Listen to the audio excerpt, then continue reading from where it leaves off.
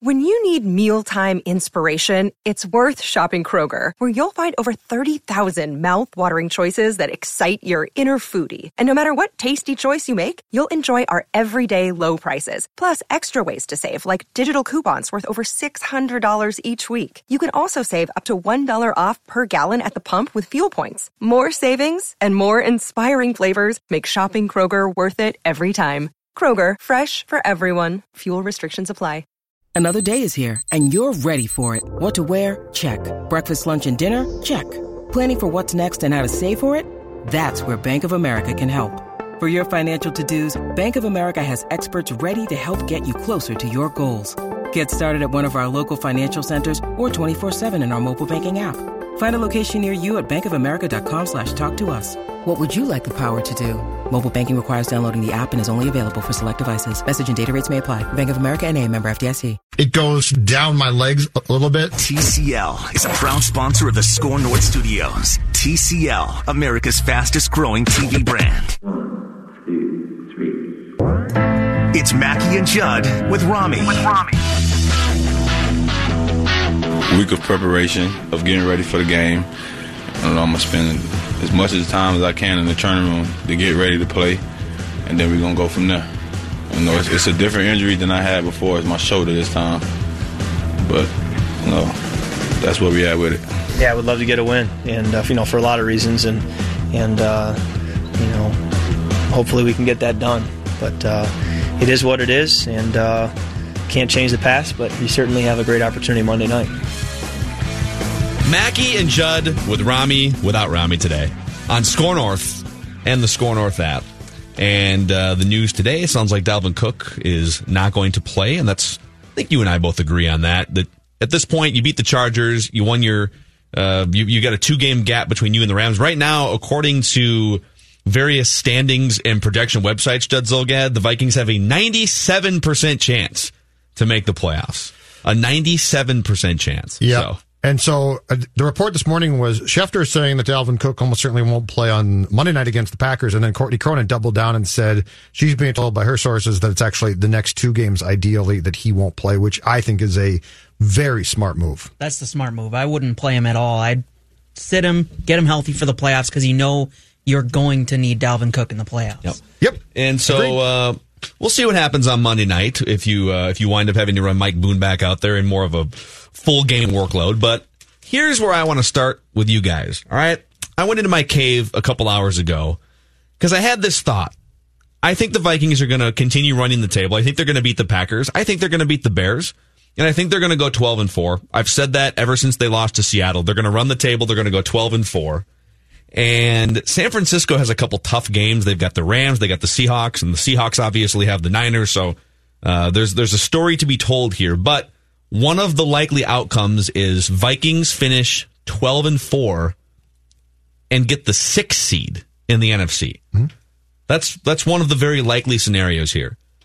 And I just want to tell you, if that happens, it'll be the unluckiest season in NFC history. Flat out. The unluckiest season in NFC history. Mm-hmm. I've gone back in the archives here. Now, mind you, the Vikings, just on the surface, if they go 12-4, they're undefeated at home so far this season.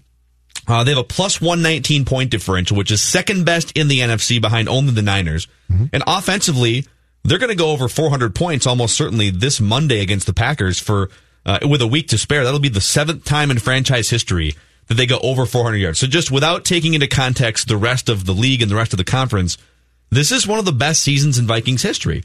It's not quite on the 98 level or the 09 level, but it's like, it's like that second tier of all-time Vikings regular seasons. It's in that mix. The NFL expanded to a 6-team playoff 30 years ago now. We've had 6 teams in the playoffs for 30 years in the NFL. And how often has a 12-4 team been the 6th seed? Mm-hmm. Never. It's never happened.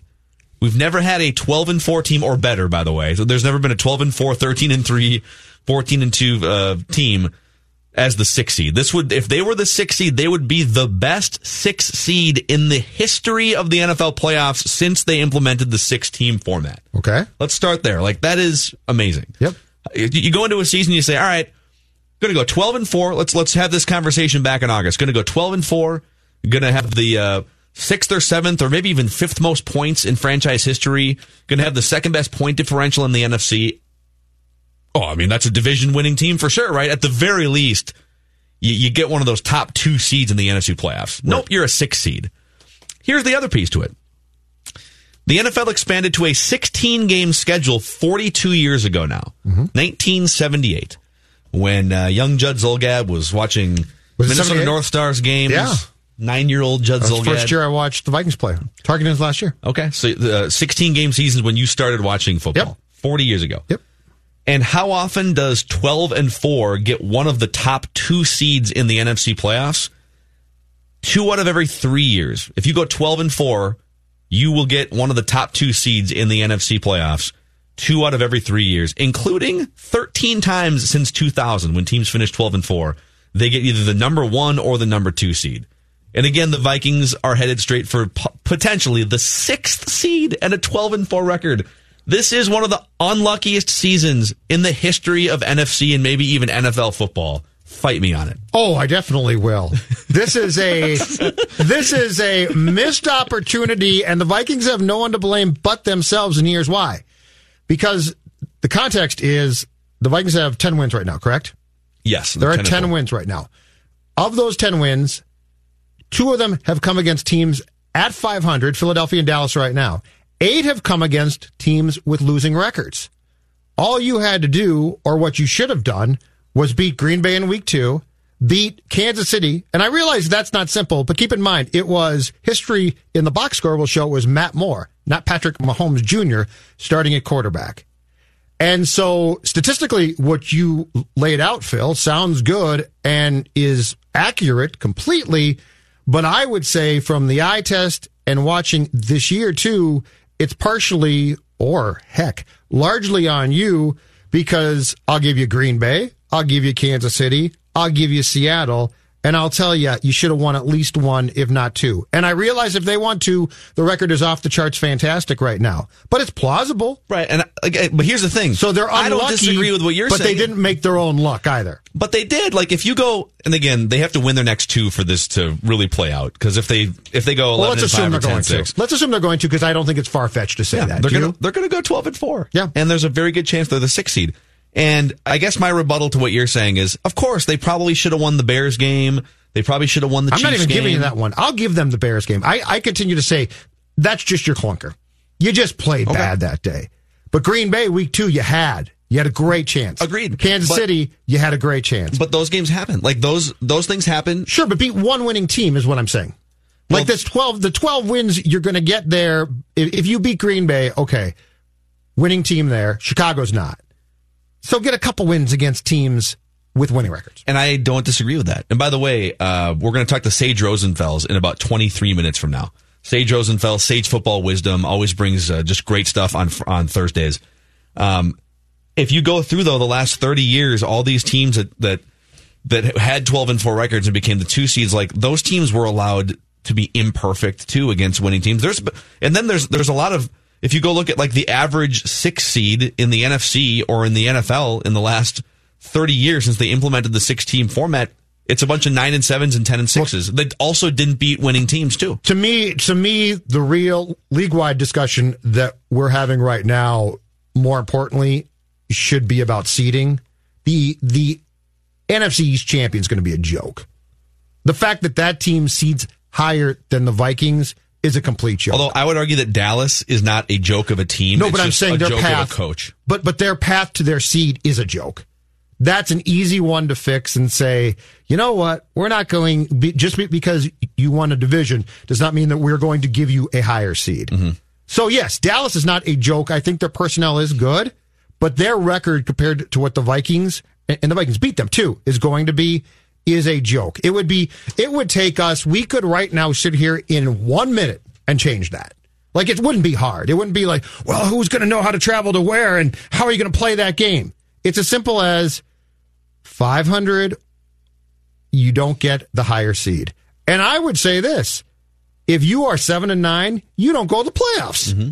That'd be me personally. Mm-hmm. I'd say you don't deserve, why on earth, if your entire division starts at 7-9, why are you going playoffs? Yeah, and I guess there it's I think the solution there is probably, do you need 4 divisions? Because when you only have 4 teams in a division, you're going to have a year once every 8 or 9 years where it's just like 4 crappy teams. And that's a good point. And so when you had the 3 divisions set up and you had 5, or was it sometimes even 6 teams? There might have been 6 teams in 1 or 2 of the divisions to get to. The old Central was all of the teams currently in it and Tampa Bay, right? It was 5 for the Vikings division. But were there might not have been 32 teams because the Texans came along after, so there was only 28 or 29 or 30 teams. Correct. So but when you have 5 teams in a division, it's much less likely that all of them are just crappy and below 500, right?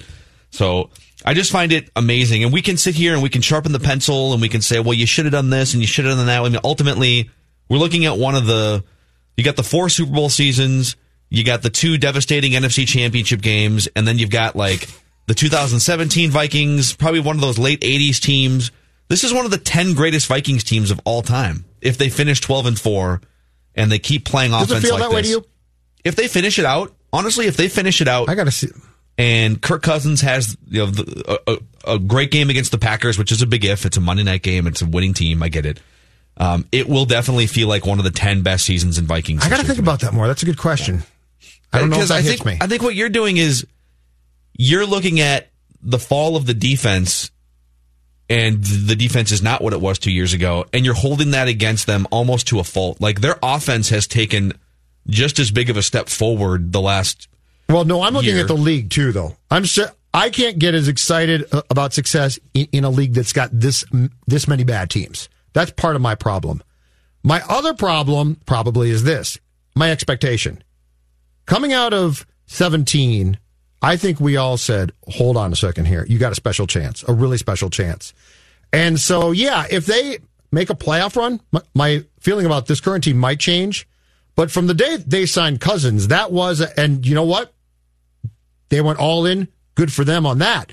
But that also was, we are all in here. And this is not to be division champion. This is not to win a playoff game. This is a all-in move to win a championship. And so I'm colored by that for sure. Sure.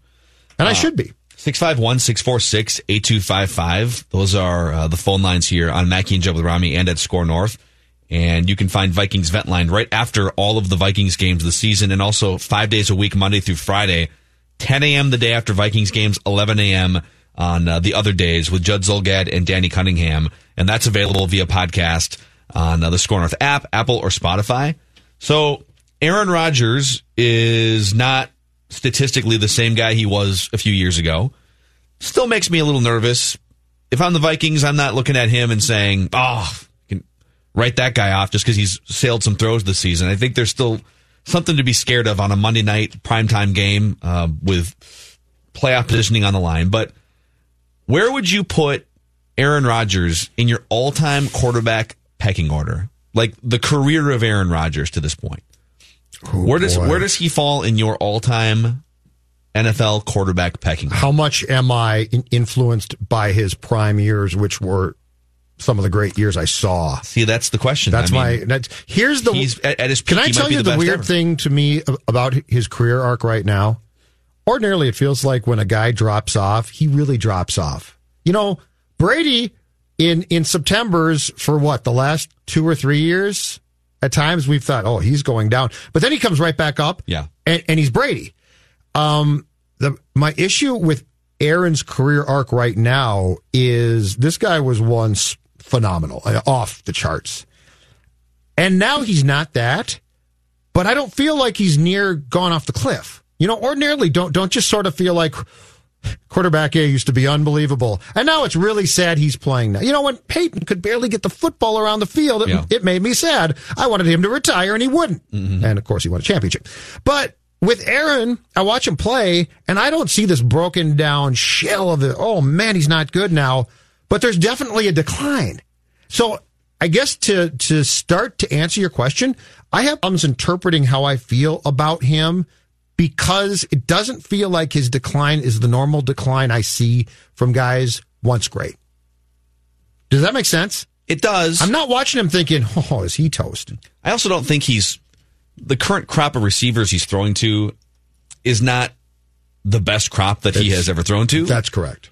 But absolutely, he's also made some careers too. Brett Favre made some careers. I guess I find it interesting that the conversation has shifted from Aaron Rodgers gets a bunch of people paid. He gets Greg Jennings paid.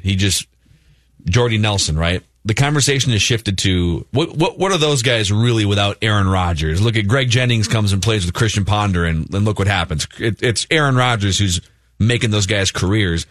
And now the conversation is, boy, man, if Rodgers only had some better receivers, right? He's kind of we don't have that conversation about the top quarterbacks in the NFL. It's those guys always find a way to elevate the guys around them to make them 1,000-yard receivers. And when did Aaron go from us saying he's not Favre, he doesn't take risks, and that's what makes him so great, to us, I think, and we both say this now, I think, to us both saying he probably should take some risks. Yeah. That's the weird part. I think he's become obsessed with not throwing interceptions. In fact, Jonathan pulled the number yesterday. So Jameis Winston has 24 interceptions this year. And how far back would you have to go to get to 24 interceptions for Rodgers? You have to combine his last 5 seasons to get to 25 interceptions. And see, and I get, Leroy Butler was on the show yesterday and said, hey, from a defensive standpoint, you guys are undervaluing not turning the ball over. And I agree. It's a little bit like in baseball. People have for so long undervalued on base percentage because it was just sort of hidden. You're drawing walks. You should be swinging for the fences, right? You should be swinging but in baseball, the clock is the number of outs. And so if you can avoid making an out, you extend the game and you keep the chains moving. And in the NFL, you only get a limited number of possessions. And so if Tampa Bay has won 4 games in a row, but the reason why Tampa Bay is 7-7 instead of 10-6 or something, or whatever, 10-4, is because they're giving away, they've given away 24 possessions this season, and that's why they've also given up 400 points.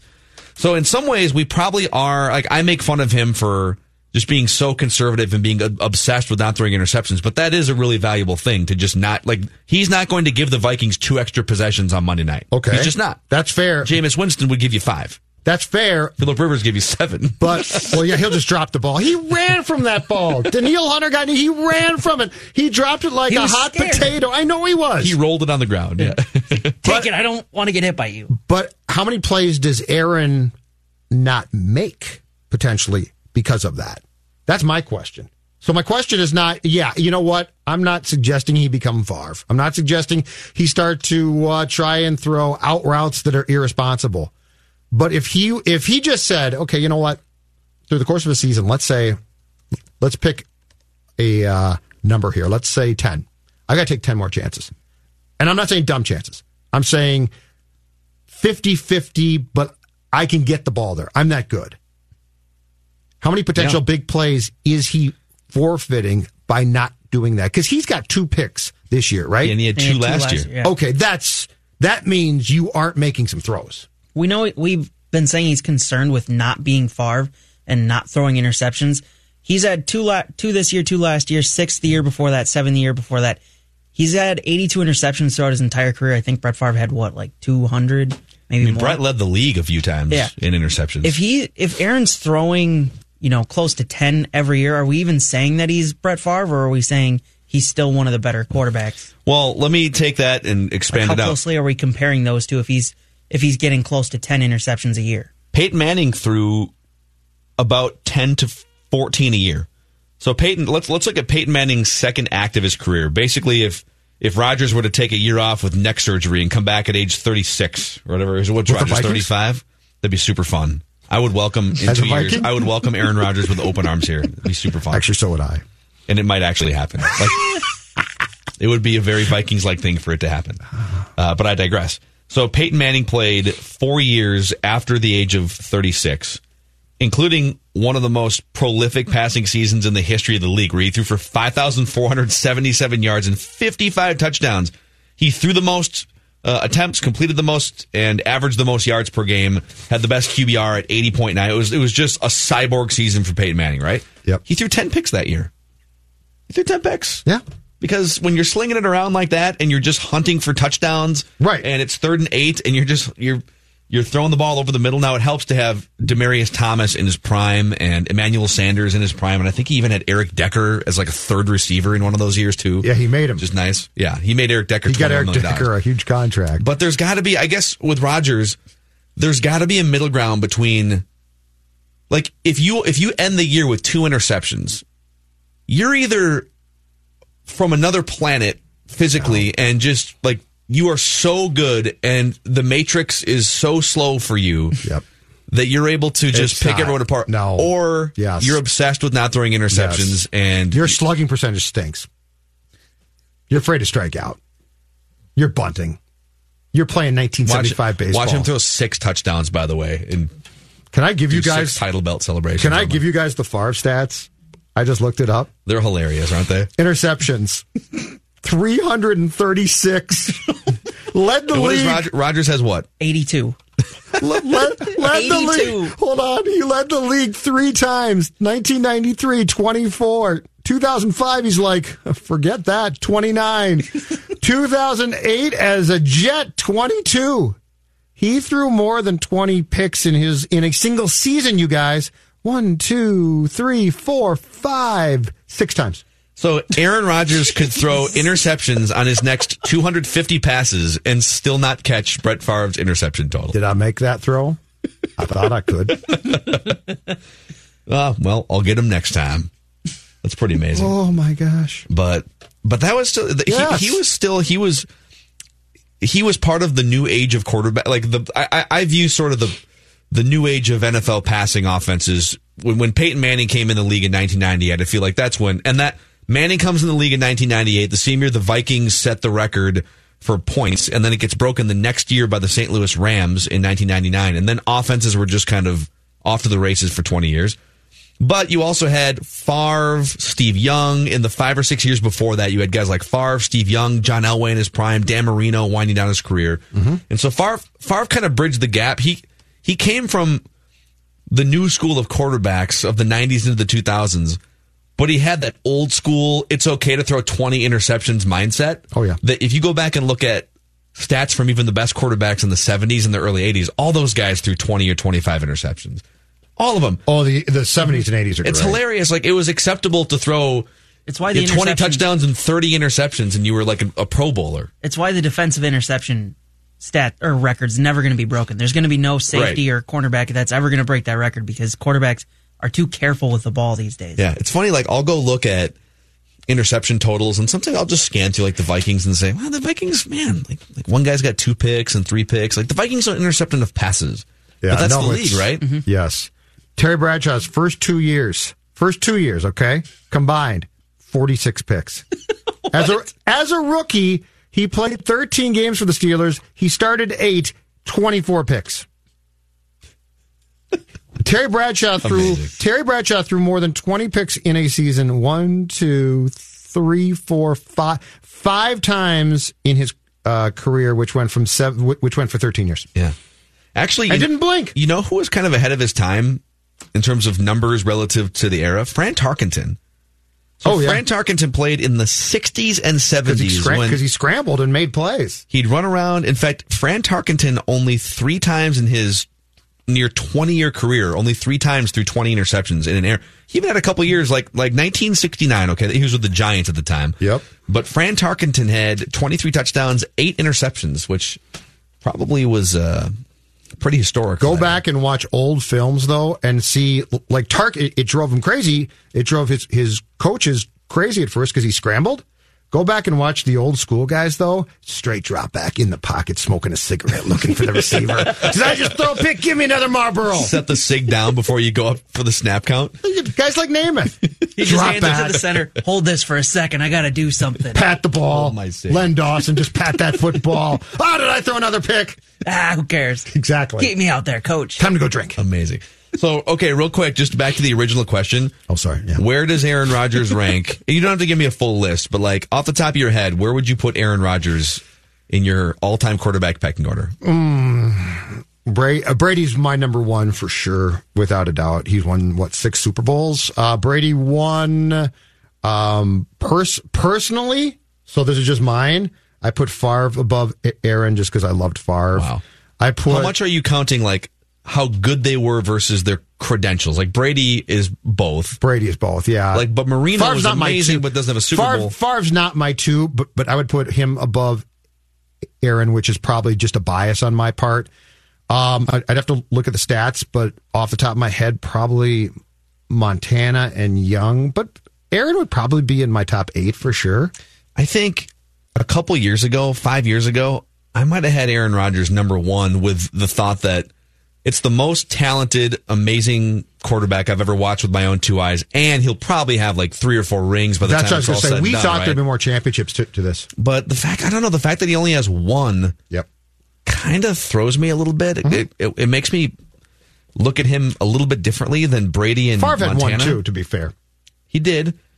Elway got to 5. Elway's like the LeBron James, where he dominated for a long time, got to lost more than he won. I would for sure put above Rodgers. Brady, Montana. It's Brady, hard when you Montana start to cross to the 80s, I think. That's where I get a little bit, because it was such a different game. I don't know if I probably put Elway above him too. I mean, if I get that the numbers are more gaudy for Rodgers, Here's but my question. That's because of the era. How much do you hold it against current day guys, Phil, that the rules now are so tilted towards them? Because we watched, in the 80s and 90s, man, you could take free shots at quarterbacks. The game was tougher. Receivers were held way more. If Aaron played back then, his game would definitely have had to be different, I think. Yeah, I mean, he would have.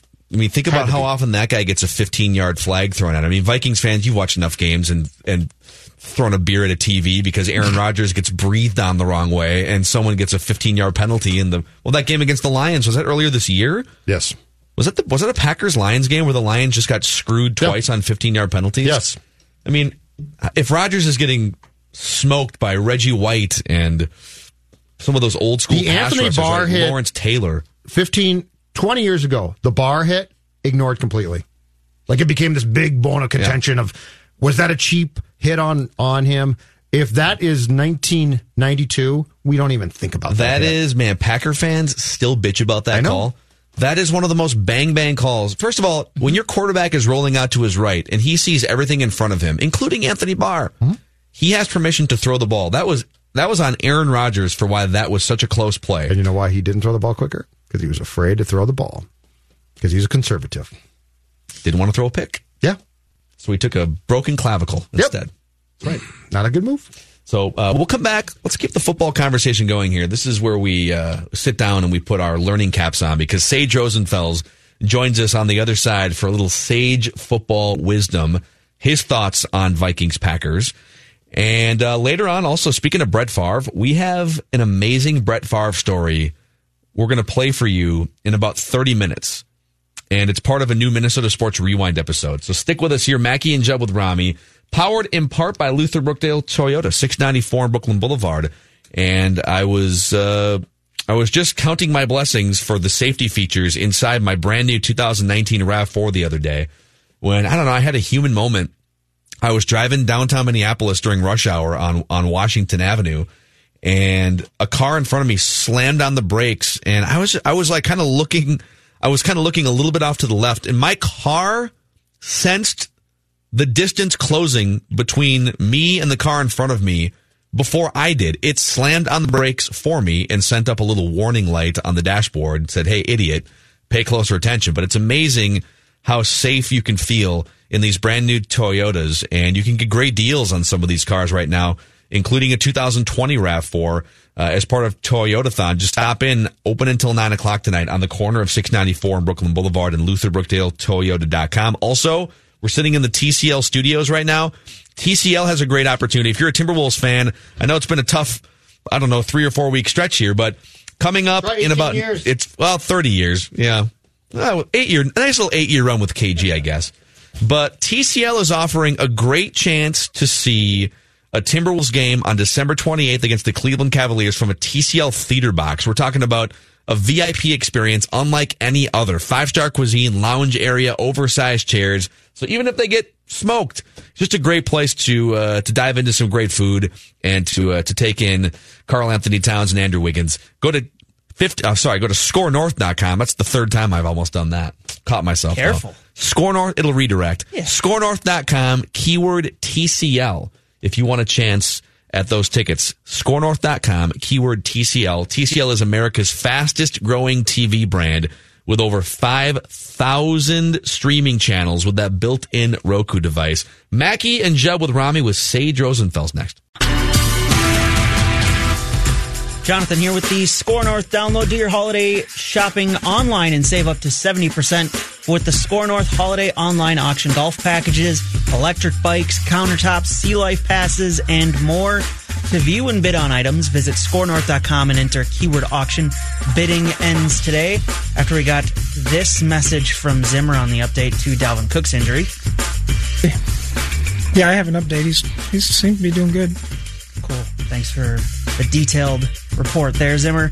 The Vikings released their injury report today. Dalvin Cook and Alexander Mattison both did not practice today for the Vikings as we head into Vikings-Packers come Monday Night Football. Other listed people on the injury report: Xavier Rhodes, Linval Joseph, Shamar Stephen, and Jaron Kearse. All were full participants in practice today. That's been your Score North download. Now back to Mackie and Judd with Rami. Mackie and Judd with Rami, Score North, and the Score North app. Rami has already started his 7-month-long Christmas vacation. So he doesn't shower. He just eats chocolates and cookies. So he'll be back sometime later on in probably 2020 or 2021. But this is Thursday, which means Sage Rosenfels joins us, former Vikings quarterback, longtime NFL journeyman quarterback. He's our journeyman quarterback correspondent for some Sage football wisdom. And I think the first question out of the gate here, we'll talk plenty of Vikings, and Judd and I want to know about color codes in audibles. But do you think Aaron Rodgers is still Aaron Rodgers? What semblance of the old Aaron Rodgers do the Vikings have to worry about this coming Monday night in the biggest game of the season, Sage? I still think he's 90% of what he was. I've always said I think Aaron Rodgers is sort of ceiling, was probably as high as anyone who ever played the game. I don't know when he was at his height if somebody played the game at a higher level than he did. Now, I don't think he will do it as long as, Drew Brees has done this for a long time now. I'm not sure if Rodgers will continue his consistent play, but I still think he's very, very good. He's just not quite, it's almost like he's lost a little bit of a step, and He was such a playmaker before, and the wizardry for him to get out of the car accident that he was getting smashed between, and the way he just, I always thought to myself, I was blown away when I would see other guys move around the pocket and feel comfortable to sort of move around and just sort of not be freaked out about getting sacked and worse, a sack fumble. You're moving around the pocket. Somebody's is bound to be right behind you, right in front of you. Who knows where to knock the ball out of your hands. And so I was always blown away when I'd see guys like Rodgers who just felt so comfortable moving around that pocket. And when he was doing all that stuff and some of the throws that he made, he won a couple of games where they were down by 5 points, and he was on his own 5-yard line with 20 seconds left. How do you win that game? Nobody wins that game. And he won a couple of those types of games, and throwing to guys like who caught that? Janis, remember him? Yes. He lasted for 3 years. Janis, right? He's got guys now that can't catch though. Alan Lazard is an Iowa State guy. I actually sort of mentored him when he was in college, and we would discuss our sort of things from football to what's going to happen with him after football. And he's this big-bodied guy, not very fast, but once he's got the sort of the motor running, he's pretty fast down the field, but he's not quick, sort of slow feet. Some people talked about even movement as a tight end. He's number 13 when you watch him, and he's catching 4 or 5 balls a game and scoring some touchdowns here and there. And he's been in the league for a year and a half now, and this is his first real action. And sure enough, he's doing really good. Well, it's because Aaron Rodgers, some of the things he does and the way he sees defenses and the way he's pretty dang accurate. But sometimes I feel like he sort of tries to do a little too much. And that's to me what gets him in the most trouble. So do you admire the fact that Aaron won't take risks, or do you watch plays at times and think a quarterback has to take risks? Because it seems like Aaron obviously came of age with the Packers watching Brett play, and Brett took a lot of risks, and a lot of times they worked, and sometimes they didn't, and it was disastrous. Do you see him at times and think a quarterback has to take some chances that a guy like Rodgers is not willing to take? Isn't that really interesting, though, by the way, to when he comes in the league, to be behind Brett and how his game in a lot of ways is the things that Brett did? I mean, SportsCenter top 10 stuff, and Brett used to talk about that. Like, it's hard to try to be Brett Favre every time I go out there, and I always thought that, he sort of felt that he had to make those magical plays, where I was, again, and a lot of other guys were like, throw it away. Don't, Chad Pennington, don't take a chance, manage the game. Because I didn't want to be the guy who lost the game for us. But those guys, it takes a lot of guts to be that type of player. I always found it really fascinating. And also Tony Romo, who grew up watching Favre as a kid from Wisconsin. He had that type of game, too, a little bit, where they were comfortable moving around that pocket. And I always found it interesting that Aaron was behind Brett. And I got to see that, Brett do that for 1 year. And it blew my mind because I had not seen anything like that up to that point in my career. Where does Aaron fall? Where does Brett fall? And, I'll throw this guy in because he keeps breaking records. Drew Brees.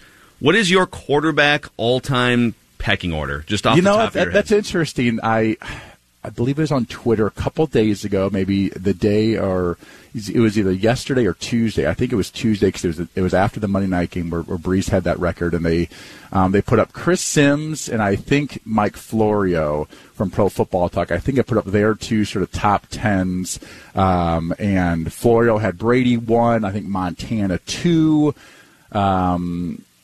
maybe Elway or Marino in there, and Favre was like 5 or 6 maybe, and Brees was maybe, I think Brees was like 5 or 6 actually. Like he was fairly high. And then I thought it was interesting was Sims had Aaron Rodgers as number 1, and I don't know if I could say that. I mean, Brady team, whatever, he's got 6 freaking Super Bowls. 6 Super Bowls. Yeah, that's ridiculous. And all the appearances, that's just crazy. So, I can't put Aaron Rodgers in there, but he had Rodgers 1 and he had Brees 10.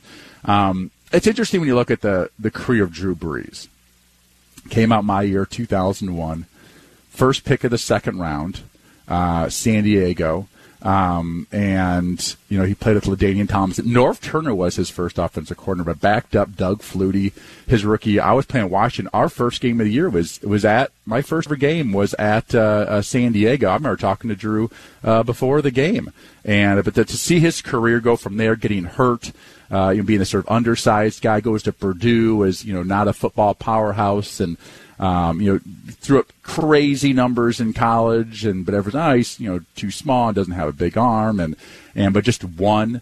And then he goes to San Diego and has a couple of good seasons there, and then has a bad season, and he hurts his shoulder, and they had drafted Phillip Rivers because they thought Brees wasn't the guy. And then he goes into this dome with Sean Payton for how many years has it been now? 06, I think their first year was 06.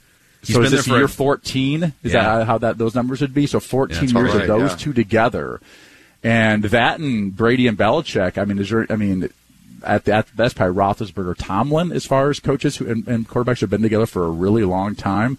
It just doesn't happen very often, and for him to again play in the dome, which definitely helps. With the cold weather stuff, Atlanta's also a dome. Carolina sometimes has bad weather, sometimes it doesn't. But that probably has helped him playing in the South.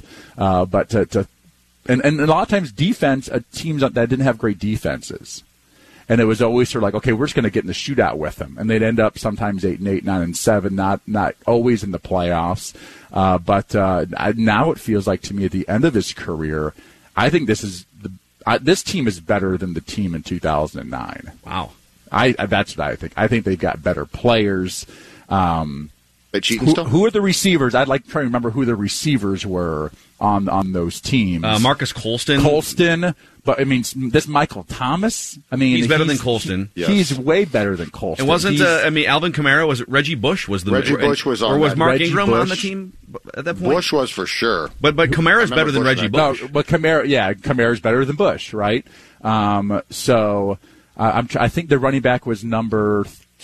was it 26? 23. I love how film guys just know the numbers. They know the numbers. I can tell you, actually, no, it's not even that. I could tell you not just his number, but I could tell you his style of play and how I'd use him. But you can't tell me his name.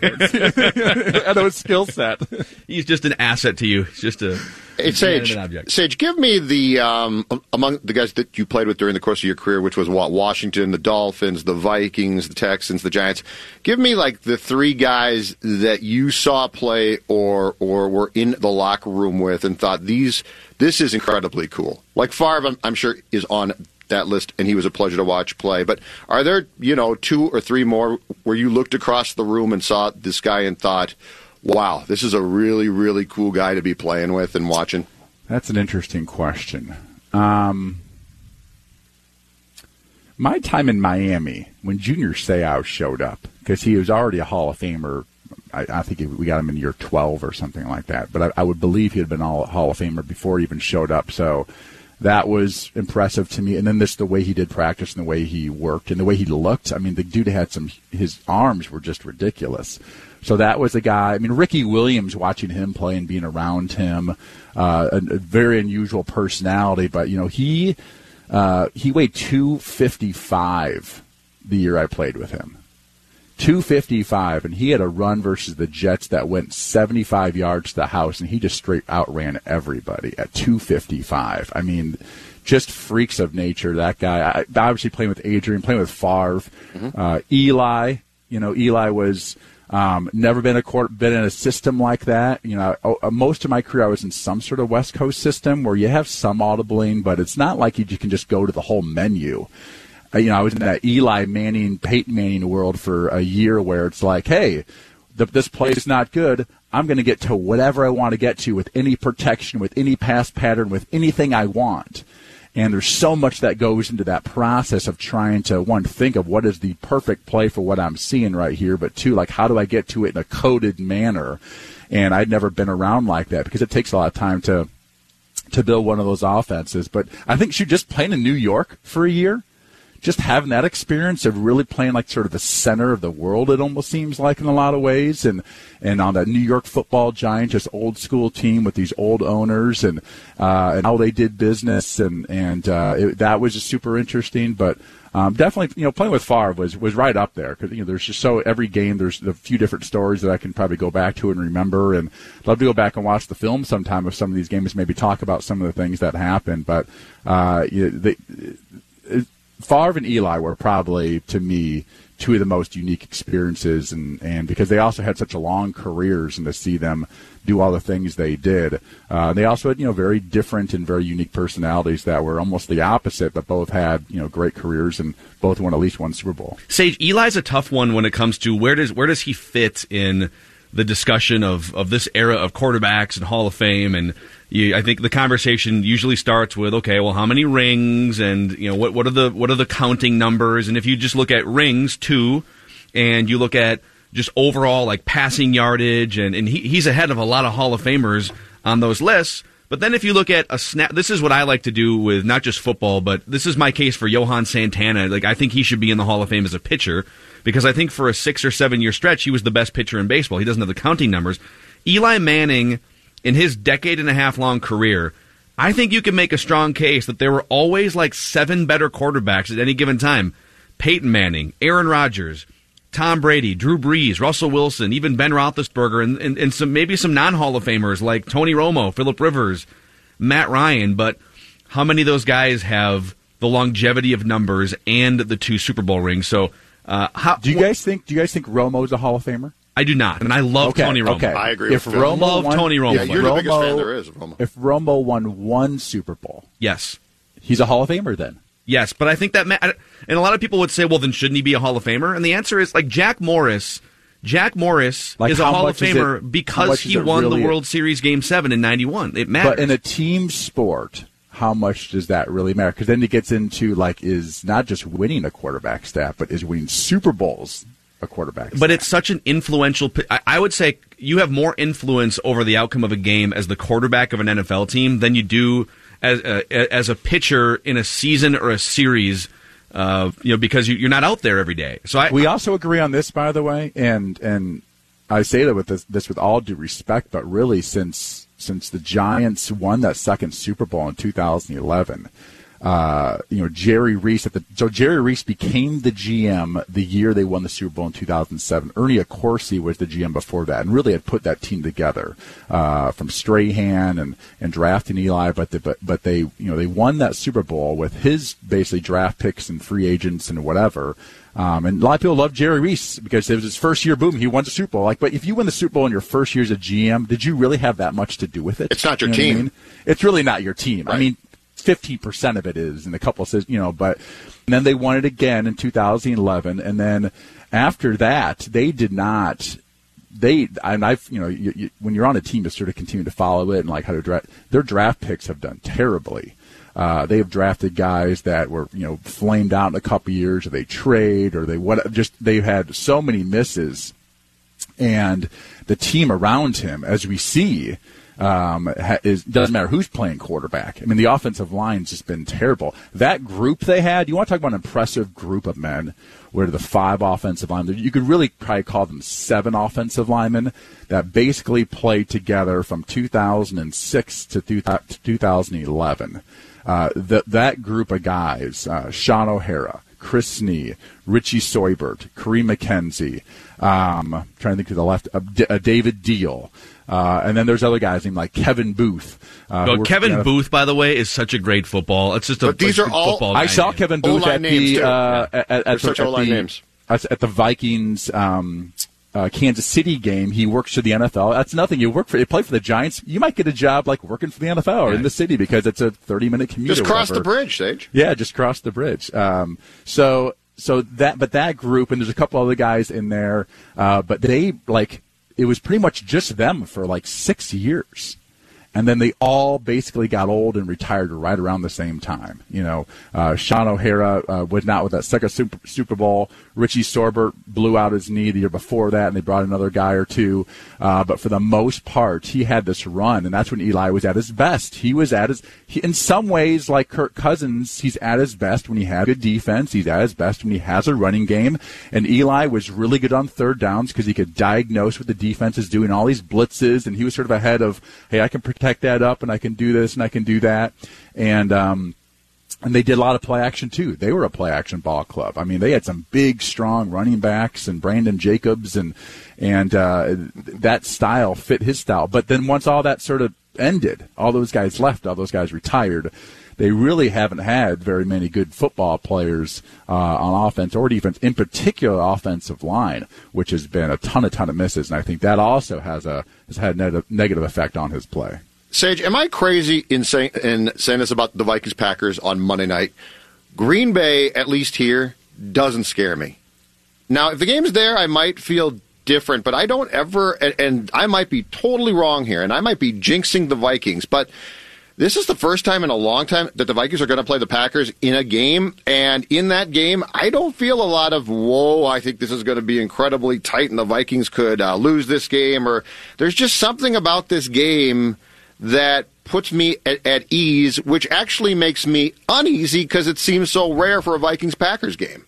Question, do you really lose over sleep about what's going to happen in the upcoming game? Depends how I'm sleeping around that time. I don't know. I don't know. The Packers are good. They might. I don't You're know. Romo. That's Romo. I can't go to Jim. sleep. I don't know, Jim. What should I do? Jim, what's going to happen?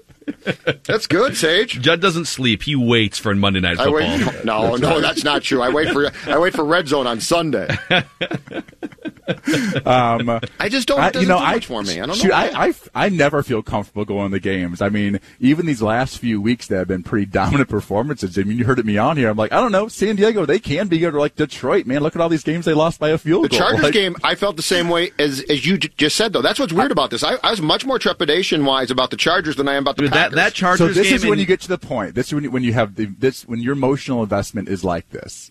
And it's way less for me it is now than it was when I was playing. But that's when games like the Chargers game or that Detroit game, it's really about relief when you win. Mm-hmm. There's really no happiness there. It's really like, oh, good. We're good. I'm glad that was an easy win. Glad that nobody got hurt too bad or we just won the game and whatever. It seems to be almost like more about relief than actual like real happiness. Like I think if the Vikings go out to, in this game for sure, but like if they would have won in Seattle, there would have been like real happiness about it. Not as much relief, but when you beat one of those lesser teams, it's like, it's more about relief, which is like, cause you can lose to anybody in this league, and there's some bad football teams out there, but they put it together on the right day and the ball bounces the right way and ball slips through your punt returner's hands, and next thing you know, you lose a football game that you can't lose, and somebody gets fired. I mean, that's just the way the NFL is. It is very stressful, and I try to separate myself from that and sort of go, well, they should win this week, I think, but they could very easily lose. It's probably like 55-45. They just have to let it play out. I would like to point out here too, and I'm not trying to play my Vikings violin, but there's a pretty good chance the Vikings continue this run and they win the next 2 games. And I even said before their last 4 games, before they played Detroit, I said, I think coming off this Seattle loss, I think they run the table and they go 12-4. And the bad luck is, how many seasons do you go 12-4 and not win your division, and you wind up maybe even getting a 6th seed at 12? I mean, it's very possible they could go 12-4 and finish with the 6th seed in the NFC. Yeah, and I find that to be amazing and amazingly unlucky. But also, I think good in a way, because we do know, I think the Vikings are right there. I think they're, and again, it stinks to have to play away games, but this team is a much better football team than last year's team. From players, I think, and the way they work together, and obviously the coaching, I think, is better. Again, you don't want to be a 6th seed, but I love the fact that, I think we can go to Seattle and win. If the Vikings win the first 2 games of the playoffs and they got to play Seattle in the championship game, we just barely lost to them. Right, but can they win? Can they win 3 road games? Is the question? Yeah, because I agree, they can win any of the road games, but can they win 3 of the road games? So I'd rather that than like a 9-7 team. I mean, let's just say it's the Cowboys who make it in the playoffs. Like, how good do their fans feel about running the table? Not good at all, because they're definitely not a part of the top. I think 4 football teams in the conference, and the Vikings are right there. But yeah, they might have an unlucky year. The Patriots went 11-5 and did not make the playoffs at all. I had 2 10-6 seasons and we didn't make the playoffs. I felt that was, and 2 9-7 seasons. And all those years didn't make the playoffs. And so, sometimes you run into luck, and other times, teams go 8-8 and make it. It's just sort of the way it works. And I wish the NFL would change that rule if somebody had a better overall record. If they're both 10-6, you play at the team that won their division. But if we're 11-5 and you're 9-7, we should get the home game. I think the NFL should change that rule. I think if you have a team also win its division, Sage, and it's not at least 8-8, they should have some type of seeding process that boots those teams out, because it's ridiculous. So the Broncos coach had an interesting thought. I don't think I liked it, because I don't like how baseball doesn't really do cross games as much. You sort of stay in American League, National League. But his thought process was, you should just have 2 divisions of 16 and everybody plays another team from your conference. I mean, there's no divisions anymore, just 2 conferences, and you just play other teams in your conference, and that's how the seeding works. And I don't know if I like that, because I do like the random weird matchups when 2 teams that normally don't play each other from different conferences, do play each other. Steelers versus versus the Packers would be, would be a lot of fun, but that would never happen unless it was like the Super Bowl. Yeah. Sage, 60 seconds on the clock here. We want to wrap with, we're going to create a new segment here out of thin air. It's going to be called Red 98. And we want you, before we can get to this, can I just say something? I know like Rodgers is, in some ways his numbers aren't as much, this year he's not going to throw for 4,800 yards or something, but the guy's got 24 touchdowns and 2 interceptions. I mean, that's incredible. Got to take more chances, Sage. Yeah, that's incredible. He's not throwing the ball down the field. He's great at not throwing picks. He's great at not throwing picks. Got to take more chances. He's been great at not throwing picks, right? Yeah. So I'm great at not throwing picks too. But he probably takes too many. He probably takes too many sacks sometimes because of that, because he holds on the football too long. So anyway, 24-2. You're not going to find much better than that from at least a touchdown to interception ratio. So when here's the new segment. It's called Red 98, and next week it might be called Blue 42. But when we, as football fans who've never actually been immersed in the lingo, when we watch a game and we see quarterbacks shouting random color codes and numbers and things at the line of scrimmage, we have no idea what they're talking about. 60 seconds on the clock. Give us one of your favorite audible combinations that you can explain to us. Okay. Well, interesting you start with Red 98, by the way, because that actually was Favre's cadence. Almost always, it was always Red 98 said that. He just sort of ran the second one, too, by the way. It was like, Red is that? And people just snap it pretty much on the second red. But that was his number. But Eli Manning, to me, had the most complex snap count at the line of scrimmage sort of system that I ever have been in. And, let's just say you're in a shotgun formation, your running backs to your left, you've got, a tight end and receiver to the right and two receivers to left, a third down type of play. Let's just say they decided to have a run on, and the run's not good. They got too many guys in the box. They're in some sort of man-to-man coverage, or maybe you see a blitz coming that would make that run really bad.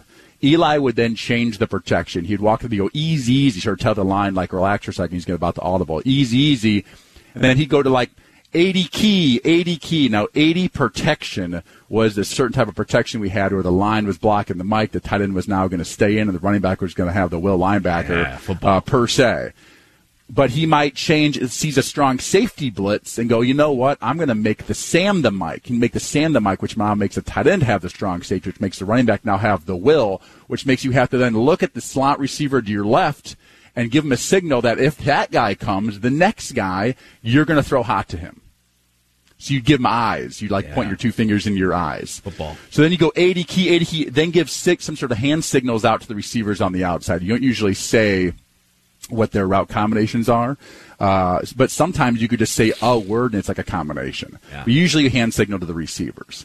See, then you have to point out the mic protection, and this is where New York was different than any other team I had been on. Most teams went to the audible, at least back in the days, they used to sort of go on one. That was the sort of like, okay, when we audible, we go on one. All right, so, but in that world, the snap count was based off of the color of the audible. Wow. As in red, white, and blue. So if I said blue 80 key, blue 80 key, that meant blue, red was 1, white was 2, blue was 3. This is why I don't get as mad at, like, the right guard for jumping early. Like, what, yes, this is what I'm saying. So, I mean, some teams get so... If you make $1.3 million, blow the keys, okay? But there's so much going on because it's like, because he just changed the play.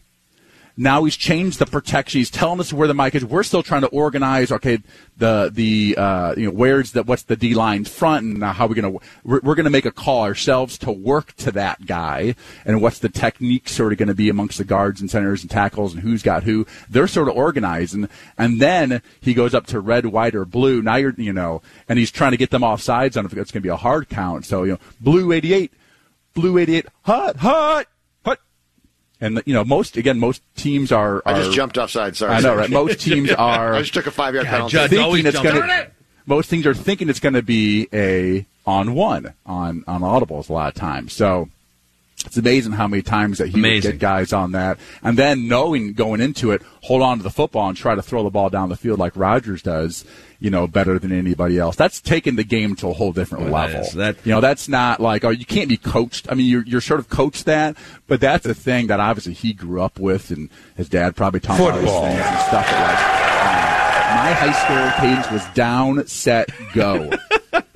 Down. Go deep. Set, go. Go if it's on two goes. Seriously, that was that is Sage football wisdom right there, baby. That's awesome. Sage, thank you for your insight. And the next time we catch up will be after Christmas here, but we'll see you.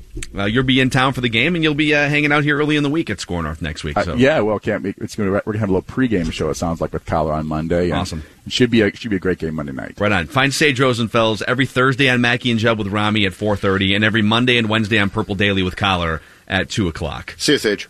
And when we come back here, you have to hear this Brett Favre story. I'll just leave it at that. You have to hear this Brett Favre story. But first, we're going to talk about Federated Mutual Insurance Company. I've been a business owner in the past, and it's really hard. It's hard to be a business owner. It's hard to pour your life and energy into a business and grind and sweat, but it's also awesome. It's also rewarding. It's also there can be a freeing feeling as a business owner. So if you're a business owner out there, you probably relate to what I'm talking about here. The last thing you want is for something to happen to your business that puts you on the defense.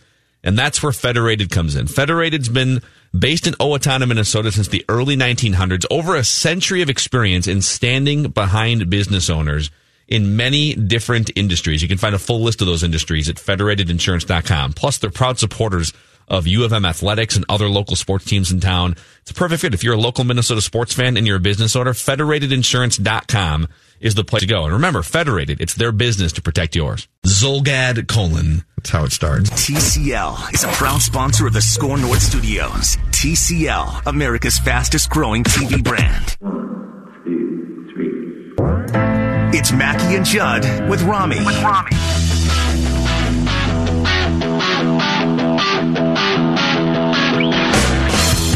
Watch his throw, rolling to my left, backing up. That's awesome, man. And I make another throw the next. It's like it came right out of heaven. It had to drop in like a butterfly with sore feet. It had to drop in like that. Like a what? Mackie and Judd with Rami, Score North, and the Score North app. Like what? It's like a what? Gruden had no idea. It's amazing. He was stumped. So we sat down. We don't ordinarily play clips from other shows on our show, but Judd and I, this fits on our show today because Judd and I 2 nights ago, we went to Tom Pelissero's. We went to Casa de Pelissero, and we poured a couple beers. We sat down and we talked about the craziest season in Vikings history for Minnesota Sports Rewind, which we have, I believe, 8 or 9 episodes are out right now. You can find Minnesota Sports Rewind anywhere you find podcasts, Apple, Spotify, Score North app. You can binge all the episodes. And the 2010 Vikings season was the subject a couple nights ago. And it's the longest episode we've done so far. And we even had to rush the end a little bit because it was like, holy crap, we've been going for an hour and 20 minutes and we're in November. We haven't even finished the season. Yeah, it was fantastic. Yeah. But or not fantastic. We want, yeah, well, some of it was. It was fun to recollect. It was. It's the season that drove you out of beat writing officially. Darn near killed me. That's true. So we're going to play a 10-minute snippet. And there's 2 things here that we're going to play. It's one 10-minute snippet, but there's sort of 2 parts to it. Part 1 is our conversation about the story behind Brett Favre coming back to the Vikings in 2010. And then Steve Hutchinson telling the story of him, Ryan Longwell, and Jared Allen getting on a plane and flying down to Hattiesburg and pulling back the curtain on that whole trip down to get Brett Favre back to the Twin Cities. And it's a story, if you haven't heard this story before, and I'm guessing a lot of you probably haven't, this is amazing. Jonathan, I'll let you roll tape here. This is from Minnesota Sports Rewind, Judd, myself, and Tom Pelissero, anywhere you find podcasts. Let's start here, and then we'll explore all the landscape. Why did Brett Favre come back? You want to take this one? Well, you said you had Steve Hutchinson explain the story, and I know Hutch's version, and I know the version of the people involved. In essence, so all right, here's what you have to understand. So, the first time when Favre joins the Vikings, 2009, never shows up in Mankato. Right? They get back to Winter Park. Everybody knew that's probably when it would happen, and sure enough, first day back after training camp, they're back in Eden Prairie. Favre comes. So the second year, everybody kind of thinks this is what's going to happen. Like, we all did the song and dance every day of talking to Tavares Jackson and Sage Rosenfels as if they're going to be the quarterback, when everybody, including our buddy Sage, knew that was probably not going to happen. Like, I remember me and Judd, and there might have been one other person there, like a week before the end of camp that year, 2 weeks before the end of camp, talking with Sage about, like, asking him about, possibilities, where's he going to end up? And it was those conversations where Sage is just kind of playing along with the questions, like, I'm just, maximizing reps. And then as soon as I was like, all right, guys, shut through a quarter, it's like, so where am I getting traded? Like, it was one of those, like, all right, we all know what's going on here, right? So, 2 weeks or so before Favre actually comes back, right? It was about a week into camp. Yep. And the story breaks that Favre is not coming, which I think was you. And that broke that. And at that time, so to be clear, first week of August it was. Right, but 2009 was all, he did call Brad and say, I'm not coming back. But that was to avoid training camp. Right. And in 2009, it was all a charade. But point being, on the outside, we all looked at it as, but 2010, this is going to play out the same way. But that was the hubris of the Vikings to think that. In retrospect, now, having been told stories about that well after the fact, and in Brett's defense on this one, by 2010, he wanted to beat the Packers, and he did twice. And so the 2010 thing was way more legit than we thought at that time, that he really wasn't going to come back. So he says he's not coming back. And that was after Brad had called him. So the way that I've understood the story was by the time they make this mission down to Hattiesburg, which is about the third week of August, right? And I don't know for certain whether Brad said this or everybody knew. But basically, Brad told Hutch and Longwell, you guys need to go and get Favre. And the message, whether it was spoken or unspoken, was because he won't come back if I go. Now, what I've also heard was there was a point where Brad's like, I'm going, and they told him, no. Right. We'll go. And they took Jared as an aside because they knew that Brett liked him. But bring the fun guy with the mullet. I remember, it always works. Now, since it's well past the fact, I remember one night when it was all sort of percolating, because you always knew there was a chance Brett was going to come back. And I remember one night driving, I texted Longwell, and I said, what's going on? He said, you can't tell anybody, but we are probably going down there. And he's like, this is the only way. It's always good when you tell a journalist, by the way, you can't tell anyone this huge story. And in 2010, I didn't, no, but he's like, it can't come from me. And I'm like, that's fine. But the fact was, this had become very convoluted. And by now, to what Tom's talking about, now there is a concern. He ain't coming back. Right. And this was the last ditch. Yes. We got to do it. So they go into the house. And Favre was just kind of like, "What? Like, why are you guys here? Like, I'm not playing." And you got to do the voice if you're going to do the Favre. I'm not going to play. Probably not. Why you guys over here? The course of however many hours, they talk him into coming back. Like, he was truly done. He did not want to play. Now, to Brett's credit, when he got there, like he tried to flip the switch. I truly believe that. Seeing how he operated.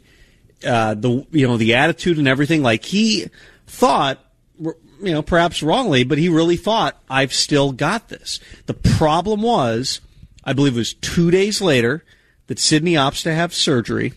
Right, which I don't think he was ever, I'm sure he was not told about. He did not, Brett's Brett, he doesn't follow football. He didn't know. He was very loose on details. He's not watching Total Access every night. Yeah, he doesn't watch Pelissero's show. No, I'm serious. So to what you're just saying, you're right. So he gets there, and he's like, okay, we could still do this. Where's 18? And 18's not there. So then, and now this goes to the wide receiver timeline if we want to zip through this quickly. Hold on.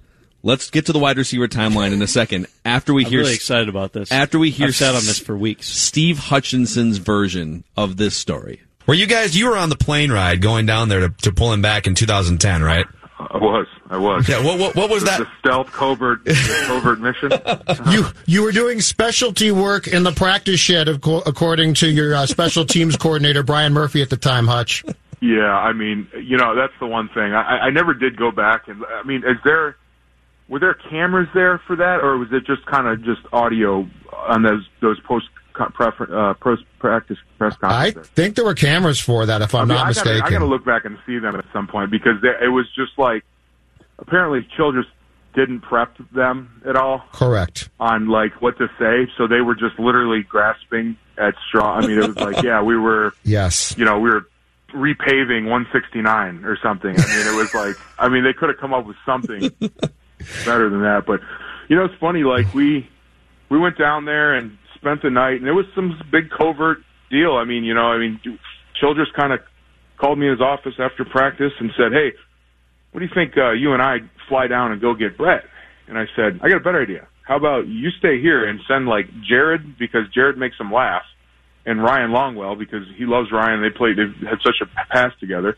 And then I'll go too, and three of us. You go, okay. So we go down there, and the pilot had a flight plan going into New Orleans that we were going to change mid-flight so that anybody following Ziggy's tail number wouldn't see it flew to Hattiesburg. And it was this big thing, and it worked. We got down there, and when it started I guess about the time you guys were figuring out we weren't at practice, that's kind of when we were in the car ride back to the plane to get into the plane to fly back to Minneapolis. And by the time, obviously, there was the helicopter and the whole the charade there. But I mean, it was pretty fun. I mean, it was funny. I mean, we were laughing the whole time. Like, you know, I mean, it was fun. We got him back. I mean, yeah, you did. But I bet we basically kidnapped him. You put a ski mask over his head.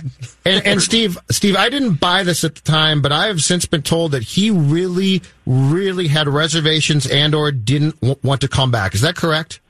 Oh yeah, for 2010. Yeah, he was. I think he knew at that point. I think he was. He would have been fine saying no, I'm done, and then. And for whatever reason, he maybe he just knew or whatever, but, we were, at that point too, Jared and Ryan and I were like, because we get there and we kind of, now of course his whole family knew we were coming. He was the only one who didn't know. So we get there at it was like 9:30, 10 o'clock at night by the time we get to his house, and it was like this big surprise thing. I'm not kidding when I say, he was like, "Oh, it's so great to see you guys." 15 minutes later, where's Brett? He went to bed.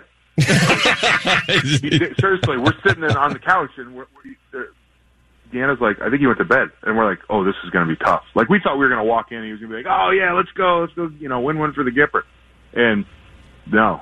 So the next day, it was like we were talking, and we were like, we started thinking, well, if he doesn't come back, people are going to start finding out we were down here regardless, and then what does it look like?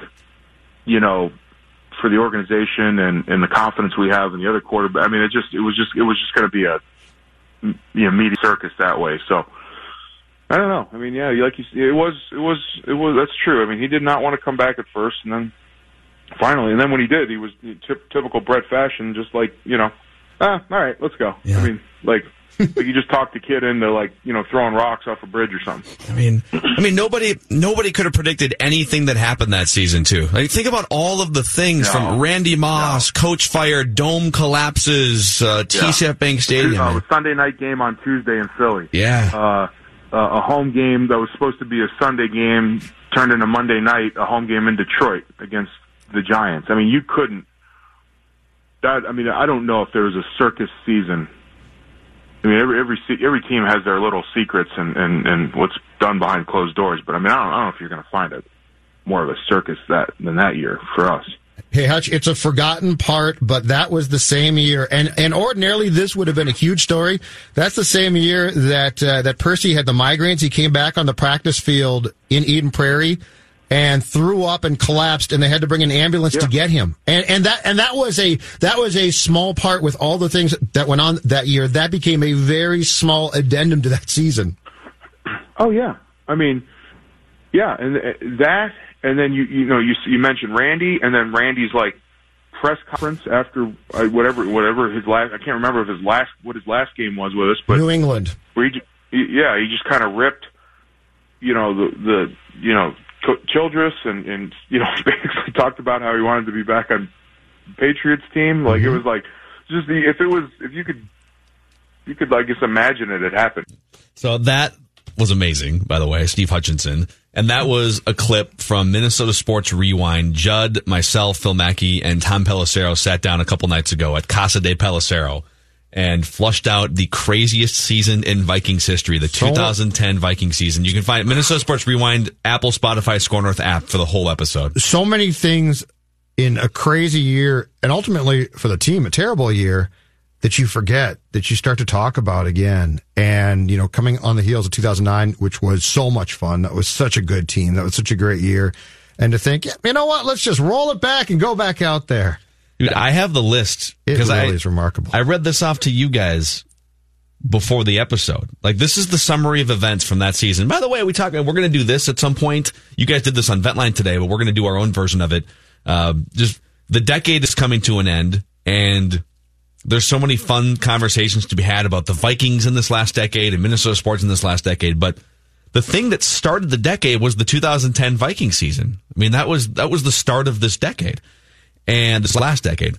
And here's the list of things that happened starting with the offseason, going through, and I'm missing a bunch of stuff on here, but Brett Favre had to be pried out of his home in Hattiesburg, Mississippi. Sidney Rice needed knee surgery and was trying to leverage a new contract. Oh, hip surgery. Yes, that's right. His hip had gone bad. But it was being framed as a knee problem initially, right? And then it wound up being his hip. I don't even remember what it was framed Pretty as. sure. Percy Harvin with migraine issues, and his grandma passed away. And disappeared, yeah. Also, Percy Harvin befriending Randy Moss and throwing a weight, as you reported, at Brad Childress. All these things. Vikings started 0-2 and then got desperate for a wide receiver, so they tried to trade for Vincent Jackson. That was vetoed by the Chargers GM. And then they traded for Randy Moss, who came in and said, hey, get your 84 jerseys out. This is going to be a wild ride. And we all thought, oh, wow. Except for you.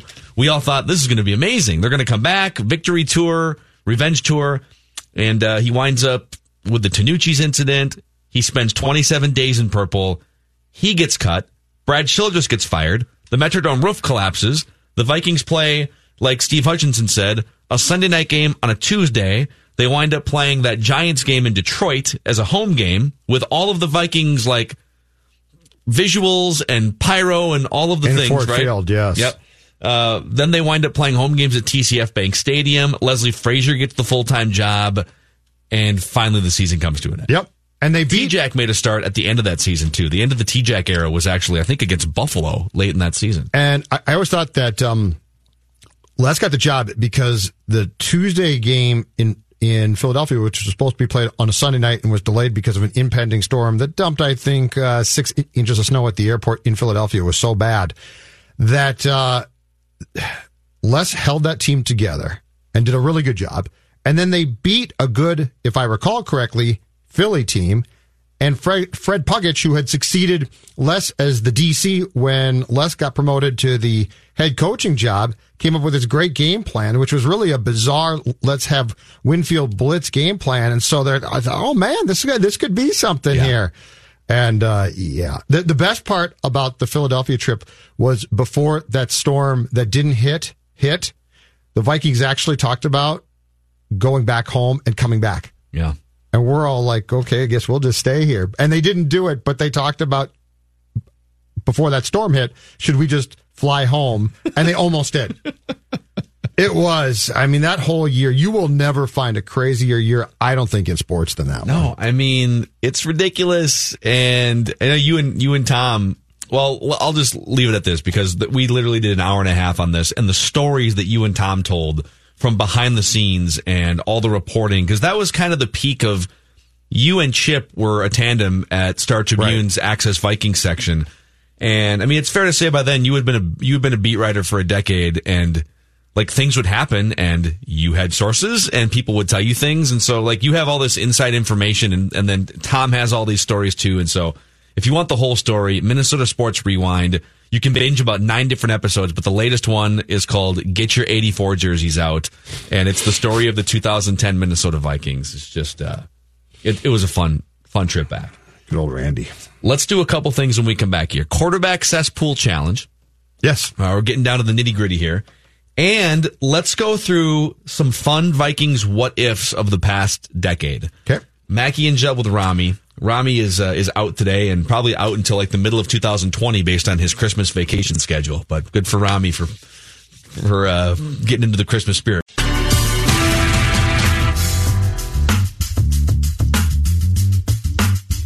Jonathan here with the Score North download. Do your holiday shopping online and save up to 70% with the Score North Holiday Online Auction. Golf packages, electric bikes, countertops, Sea Life passes, and more. To view and bid on items, visit scorenorth.com and enter keyword auction. Bidding ends today. Zimmer talked to the media today. He was asked about Dalvin Cook's injury and wanting an update on that. Here's what he said. I don't know. We'll see. Yeah, I have an update. He seems to be doing good. Okay. What about Alexander Madison? He didn't play last week. How's he doing? Yeah, he's doing better. Yeah, he's got a good chance. Awesome. You seem super insightful, Mike Zimmer. How about, do you have anything on the Packers stopping the play action in week 2? How are you going to counteract that? Well, part of it is those guys being really, really wide. So you have to be able to attack them back to the inside on some of this stuff. So if they're going to get out there wide, we want to be able to take advantage of that as well. finally some insight. Thank you, Zimmer. That's been your Score North download. I think haven't we figured that out? I get that there's a song and dance that has to take place, and you got to ask the coach about the injured players. But Mike Tice was the last coach that would just openly, flat out tell you. Rex Ryan, and even he tried to. Even Ticey tried to song and dance it. So the reality is, the Dalvin Cook's not going to play on Monday night. He probably won't play in Week 17. My guess is Madison might not play here. I wouldn't be surprised if Boone plays. They just can't risk Cook. Is Madison, how hurt is he? Is we don't he know. Out for the year? No, I don't think so. I probably sprained his ankle. Now the question is, the dreaded high ankle sprain, which we don't know. But the Cook thing just isn't, it doesn't make sense to play him because he's not nearly the player that he was before he got hurt against Denver, right? Yeah. So it just doesn't, it's not, again, it would be a difficult decision if he was playing well and he was hurt and you thought to yourself, are we taking a chance here? But Dalvin Cook's been a shell of himself for how long now? A month? Yeah, and so, it's not that hard. How many teams have the luxury of I was going to just say of a third string running back like Mike Boone, but also a scheme like Gary Kubiak and Kevin Stefanski's that allows Mike Boone to thrive. But even take scheme out of it for a second. Mike Boone, people have watched. I don't know what other fan bases are like, but Vikings fans love preseason and love training camp. I think it's just because you wait, and it's usually some sort of terrible situation to end the regular season the year before, or a devastating playoff loss, and it's like, all right, get back on the horse. Sure, you want that taste again. So I think for a lot of people listening, you've watched Mike Boone the last 2 or 3 preseasons, and he looks legit. And now to see him prove it on the field.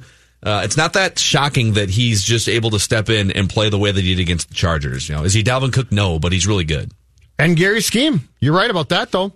Kubiak's scheme. The amount of running backs who we've thought for a brief tick in time, man, that guy's really good. Yeah. And then they're gone. Yep. So credit to good for Gary Vikings. Kubiak. Good for Coobs. All right. Down to some important business. Yeah. Here. It's hard being a quarterback in the NFL. We couldn't complete a pass. We sucked. Each week, Mackey, Judd, and Rami look for the worst of the worst quarterback performances. The interceptions. Intercepted! What is going on tonight? The strip sacks. That ball's out again! And the Bills recovered again! The ineptitude. I mean, it's absolutely pitiful. It's the Quarterback Cesspool Challenge on Score North. And that's the 5th interception today. Yes. Rami has sent in his pick from Staycation Land, and here's how it works. We all pick different quarterbacks each week. We can only pick each quarterback once per season. And last week, the results went something like this, where we judge on a QBR scale of 1 to 100. And so, obviously, if a quarterback has a higher number, that means that quarterback performed well. We're looking for the garbage performances. We're trying to pinpoint the 4 interception games. And last here. weekend was glorious. We actually did a really good job last weekend. Oh, and there was some awful plays. Yes, there was. In fact, one of us nailed the actual worst quarterback in the NFL last week.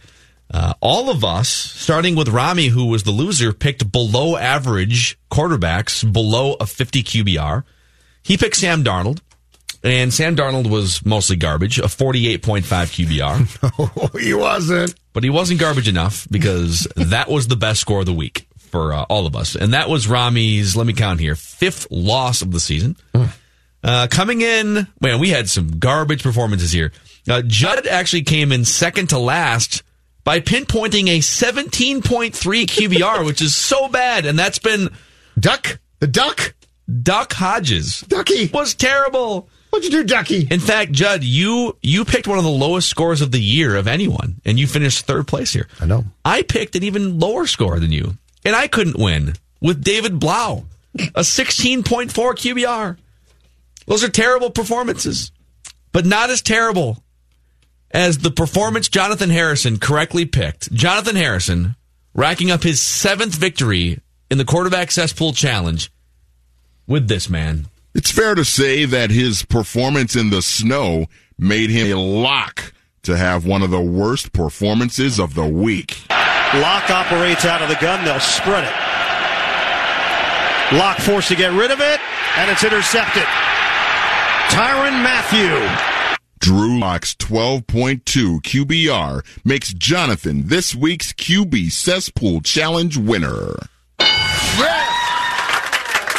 Nice job, buddy. Can I introduce a bit of controversy, late season controversy here? Oh. I have a question here. Now, this does not impact the fact that you won, but why are the QBRs in the ESPN box score different from the ones that are on the spreadsheet? Because the ones on the spreadsheet are total QBR. I don't know what the difference is, but there's a difference. Because Ducky, there's raw QBR and total QBR. Yes. My guy Ducky in the spreadsheet 17.3, but Ducky in the box 10.6. Yes. Lock 12.2. I'm getting them from the same but spot 10. every single week. It's the total QBR. So total every single week. So the box score doesn't register total QBR?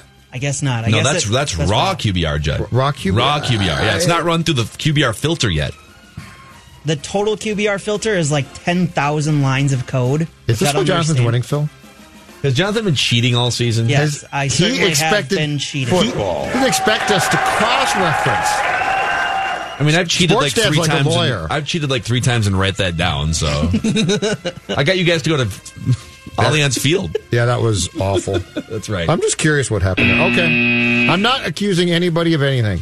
So we go in reverse order of last week's standings here, week 16, and the standings are like this right now.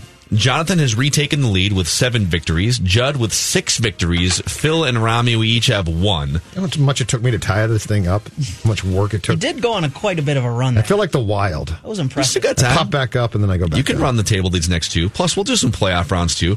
Jonathan also has a total point system with first, second, third, and fourth place finishes and points for all of those.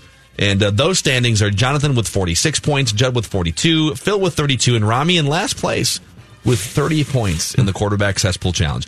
So Rami, because he finished last place last week, he has emailed in or texted in his pick. And I got to be honest, I have no idea who this person even plays for. Will Greer? I'll give you 3 guesses. Will Greer? 3 guesses. Go ahead. Didn't the Gophers have a guy named Will Greer one time? Basketball? Oh, no, that was Vincent Greer. Vincent Greer? Yeah, he could shoot. No, he couldn't, actually. I thought he could. That was like the one thing he couldn't do. I thought he could shoot. I think that's what ended his pro career. All right. Okay, does Will Greer, does he play for, who got injured last week? Did Jacoby Brissett get injured This last is week? not an injury. This is a It's a benching substitution. Almost a substitution. It's something. Yeah. At this point, I don't know. Why'd you just tell him? Chargers? No. Other side of the country. It's the Panthers. The Panthers? The Panthers benched Carolina's one of the gonna- 7 Allens that are starting in the NFL. All righty. Well, They good. just wanna know- Down to 6. Well, Rami wins. They want to look at Will Greer. Well, he's playing the Colt. Or he's Yeah, he's playing the Colts. Yeah, I got it all right here. Amazing. My All notes right. are meticulous. Judd, you're next. Oh, this is difficult. This is difficult because I'm tempted to make a gutsy call here. I was tempted too. I'm tempted to make a gutsy call. Do it. Was it the same gutsy call that I had? Do it. I looked and I haven't picked this guy yet, and he's on a good team, and they're having a good season, and they're led by defense. Maybe not. But I'm not going to do it. You know what I'm going to do? I'm going to go. I'm going to do it, by the way, just so you know. I'm going with, because I haven't taken him yet, and I got to at some point. I don't care how many yards he throws for. I'm going with Miss Winston against the Texans. Love it. Yeah, he has 24 interceptions this season. So. I know. Although they've won 4 in a row, and they're 7-7. I know they have. And I think they're gonna score 500 points too. It's gonna be one of the highest scoring teams in NFL history. All right, I'm gonna do it, gentlemen. Tom Brady is my pick in the quarterback cesspool challenge this week. I almost picked the guy he's going against. Well, they're playing the Bills this week, right? Yeah, I almost picked it. Well, you could have done that Josh one. Tom Brady's, so Josh Allen again, this pick. is a 1 to 100 scale. Tom Brady's last 5 games, 36, 39, 28, 37, and 32. I don't think he's going to be bad enough to win, but someone's got to pick Tom Brady this. Come on. Like, he's been so garbage the last couple months. And that brings us to Jonathan. Yeah. I'm going to go with the guy who's at the top of my 4-person list here, David Blau. I haven't chosen him yet. He nearly won last week, and now he has to go to altitude to take on Vic Fangio's defense. I'm taking David Blau. Yeah, you never want to face a guy named Vic Fangio when you're struggling as a quarterback, right? All right, so there it is. Vic Fangio. You know what, though? Thank you very much. If you're a Vikings fan, because Vic had Kubiak Elway's friend with that team, right? Yeah. Kubiak was going to be on his staff. All Vic had to say was, you know what, Gary, whatever you want to do is fine. You want Clint on our staff, that's fine. And it was Vic Fangio who said, oh, no, we don't agree, Gary. Go somewhere else. No, I'm serious. If Vic Fangio hadn't screwed that up, Kubiak would be on the Broncos offensive staff, and the Vikings would be... And look, Stefanski's done a good job, but if you don't have Gary here and that system, I don't know what to say. Yeah, I agree. So, thank you very much. Do you want the risky pick I almost chose? Yes. Along Judd Zulgad's lines? So I thought it was Tom Brady. No. This was even more risky, I think, Aaron? than Tom Brady. Aaron. I did some research on this. Oh, man. The last 3 games Should've he done played at US Bank Stadium. Go back to 2016. He threw 50% completion, had a 57 QBR. 2017, he didn't register that's because above he average. broke his arm. 57 will get you beat in this game. But 2018, he had a 30.6. Okay. And he doesn't really do well in Dude, US Bank Stadium. For week 17, now I already picked one of them. We should almost do like, you can only pick quarterbacks that have played in a Super Bowl. Ooh. So it's like Drew Brees. Oh, so like Tom Brady, Aaron Rodgers. Quarterbacks. Yes. Russell Wilson. Week 17, what do you say? Canton or cesspool? Both begin with a C. Pronounced differently. Okay, in 60 seconds here, we're going to go through some Vikings what-ifs of the past decade. But let's talk about TCL for just a brief moment. TCL TVs have received rave reviews across the global internet from top sites like CNET, where they won the Editor's Choice Award. PC Magazine, USA Today's Review.com. Go online, just type in TCL TV reviews. You're going to find thousands of reviews with 4.5 stars or better from satisfied customers. And so if you're thinking about upgrading your TV situation or adding a new one, or maybe you're looking for that gift idea for the next week or so, maybe you've been putting off buying gifts, look no further than a TCL TV, the TCL 4K Roku TV with access to 5,000 plus streaming channels. It's America's fastest growing TV brand for a reason. Whether you're a sports fan or you're looking for just the best entertainment options, you're a cord cutter. Go to any major local retailer in the Twin Cities and see what TCL is all about. It's our official TV for watching sports here at Score North. Purple on Sundays, Wolves, Wild, Twins throughout the week. And we love when people send in their pictures of their TCL TVs in their living rooms. Keep sending them in. Tweet them at Phil Mackey, and we'll pass them along to our friends at TCL. So, Judd Zulgad. Yes, it's sir. the end of a decade here. It is. And it's been a wild up and down decade for the Vikings in which they've had a couple of the most terrible, embarrassing moments in franchise history, one or two of the most devastating moments in franchise history, and one of, if not the peak moment in franchise history with the Minneapolis Miracle. You guys started this conversation on Vikings Vent Line today, but what are some of your biggest, best, or most fun what-ifs of the past 10 years for the Minnesota Vikings? There's some great ones. All right. In fact, I believe this one was thrown out off the top today by our guy, Manny, and it's a great one, okay? And if you couple it just a little bit more, it becomes decade-defining change. What if 2011 season, if I'm not mistaken, Vikings go 3-13, all right? Mm-hmm. There is one definitive win that year. It's at the Metrodome against the Cardinals. But there is a game against Carolina that I believe Graham Gano missed a game-winning field goal that I think was a chip shot. Vikings win that game. And then, of course, there's the famous or infamous Christmas Eve, Adrian Peterson tears his knee up game, in which Christian Ponder is leading the Vikings to defeat in Washington, only to get hurt. Joe Webb, who teams didn't know what to do with, came in, rallied the Vikings, and afterwards, good old Les Frazier was up on the podium almost crying about this Christmas miracle, how they had won. And we're all thinking, really? That's a miracle. You That's a won? miracle. Yeah. We're like, no, Andrew Luck would be a miracle, actually. Bingo. Mm-hmm. Okay. What if you go 1-15? No question, first pick, you draft Luck. Now, what if you draft Luck, and I'm going to assume that you give him more infrastructure? He retired because he was beat to hell. But the Colts sort of screwed him too, right? Mm-hmm. So let's say you get an offensive line, so he doesn't get hurt constantly. He stays healthy. He was a generationally great quarterback. What if Andrew Luck for the last 10 years, for instance, is your quarterback? Does he quit at the same time? No, I'm saying no. He walked away, I think, because he got so beat up and was hurt so much. So, but let's say you give him, because the Vikings aren't a train wreck franchise. The Colts can be at times. They were for large chunks of his, So, but let's say Andrew Luck is kept healthy as you possibly can be. Not saying he doesn't miss some time here and there. So you get Andrew Luck with the 2012 Vikings offensive line. Yeah, you say Christian Ponder. Okay, see ya. You're not that good. I'll bet you. In fact, I love this.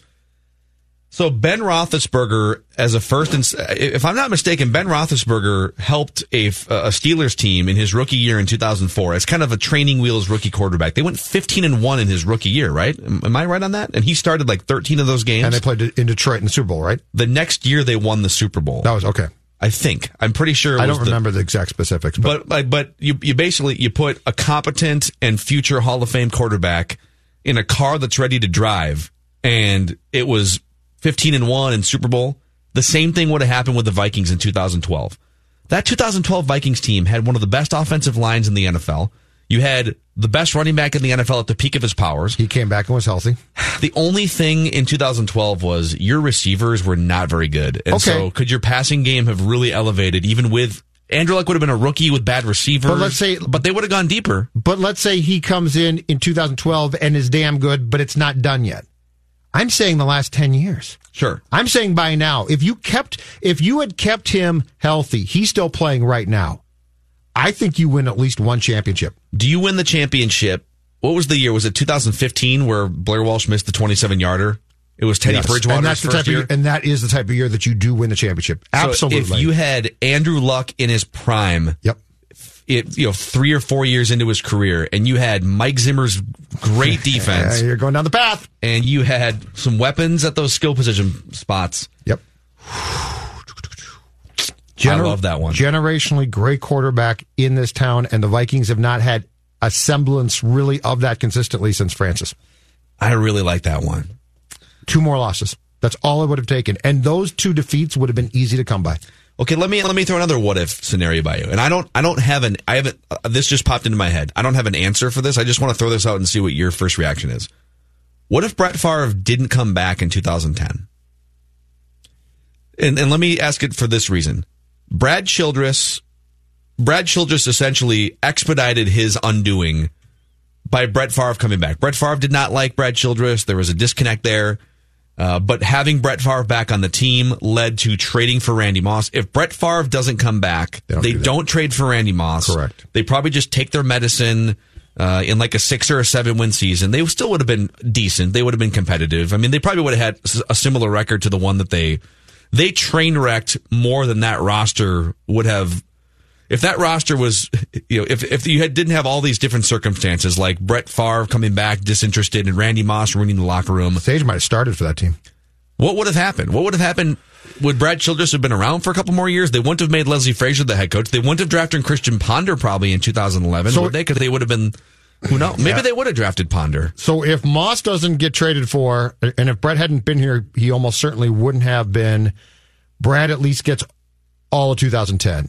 He got fired because he released Moss without telling the Wilfs, right? So if he doesn't do that, and let's say he can't because Moss doesn't wind up here, the question is, does he get fired after 2010? And 2010, if it's still that wacky, and Brad went back and started, it got contentious. I don't know that it's incredibly different, but you don't have as many train wreck scenarios from that year. Here's one for you. I love this. Is great. That Cunningham brought up, and it's a great one. I love this, and it's a great one. And give it some thought, because at first you might be like, that wouldn't have happened. But the more I thought about this, I think it does happen. The Vikings since the run in 2009 have one playoff win, right? 2012 they lost the wild card game in Green Bay. Yes. They've got the miracle. Okay. Yep. All right. Cunningham's was, what if the safety for the Saints doesn't whiff on Diggs, which he totally did. Mm-hmm. So now the Saints have come back from 17-0 down at halftime and won that game. Diggs gets tackled, okay? Clock runs out. Then the Vikings say, Keenum's not our guy. They sign Cousins. 2018, they go 8-7-1. Now, that was an incredible bust. Wow. What if that happens? Does Zimmer, Mike and Rick get fired? Which, keep in mind, they very well might have been, because the Cousins thing at that point is a fiasco. And what happens then? That's interesting. Because I think they might have gotten fired. You built up at least a year of goodwill with the Minneapolis Miracle, right? Nobody gets fired after that game.